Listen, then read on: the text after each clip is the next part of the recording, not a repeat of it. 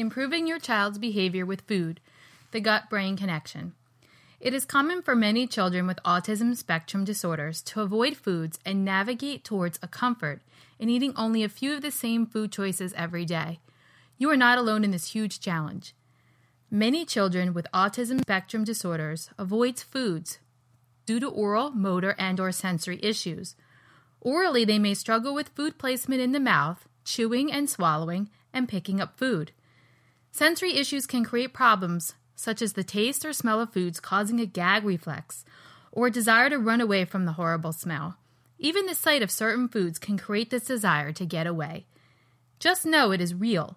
Neurologically, sensory issues create actual physical pain. Some children do not have sensory issues and just have food avoidance. Either way, mealtime for many parents can be downright dreadful, but it does not have to be. It is very important for parents to learn how to teach a child how to overcome not wanting to try healthy foods. This is because many health issues, such as attention, behavior, and mood problems, eczema, allergies, migraines, joint pain, and autoimmune disorders are now linked to poor gut floras. Yes, the gut is connected to your brain and body. What you eat does affect how well the brain can regulate neurotransmitters and hormones necessary for many functions related to attention, behavior, and moods. They even control sleep. What is the gut-brain connection? Did you know that 70% of our immune system is in the gut? It is estimated 100 trillion good bacteria, microbes, live in your gut, supporting the growth of friendly, harmonious flora. This diversity of flora is extremely important to your health and is affected by two things: what you eat and age. Now, we cannot control age, but we can control what we eat. Let's look at this further. In your gut live innate cells called dendritic cells. Their job is to pick up antigens. Think of these as bad guys in your gut by sensing protein patterns on the food you choose to eat. Unfriendly protein patterns get attacked by your immune system with T cells. This process creates inflammatory particles, cytokines, that damage the body by going through the walls of the gut and attacking the body, joints, skin, and brain. You may have heard this term as leaky gut. What is really going on in your body that your body does not recognize many of the poor foods that enter the body, so it attacks them, creating a process which allows harmful particles to enter the body instead of staying safely in the gut. Inflammation results as other areas of the body get attacked, such as the body, joints, skin, and brain.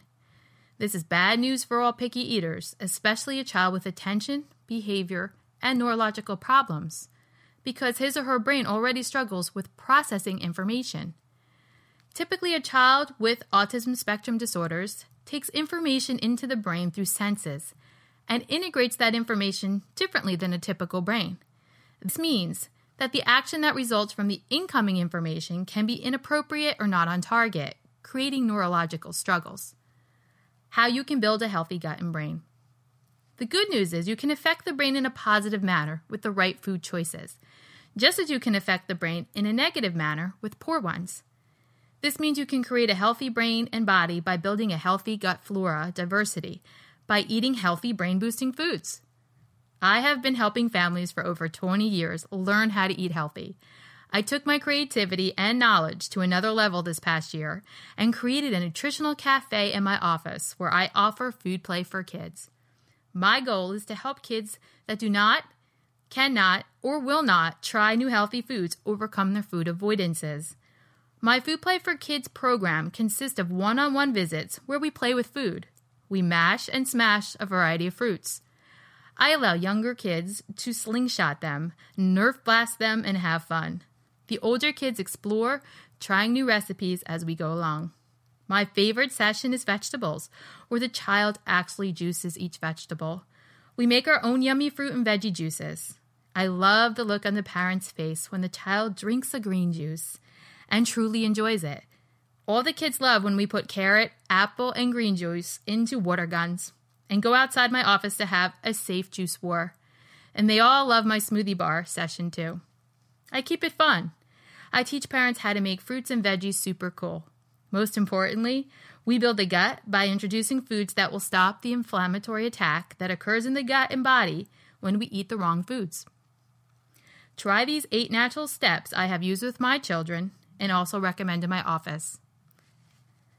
Step 1. Eat foods that are prebiotics. Prebiotics are indigestible fiber that trigger growth of good bacteria. Try asparagus, Jerusalem artichokes, garlic, leek, onion, bananas, oatmeal, and legumes. 2.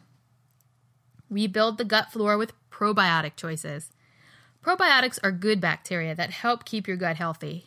Try homemade fermented foods such as sauerkraut, miso soup, yogurt, and even sourdough bread.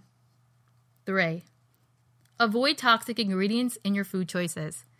Sodium bisulfite and sodium sulfite, polysorbate 60, caramel and carmine coloring, blue number 1, blue number 2, green number 3, red number 3, red number 40, yellow number 5, yellow number 6, high fructose corn syrup, hydrogenated oils, and butylated hydroxytoluene, which is BHT, are just a few examples. 4.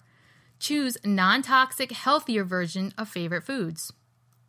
There are many healthy, clean versions of favorite foods. Look for certified organic and read ingredient labels.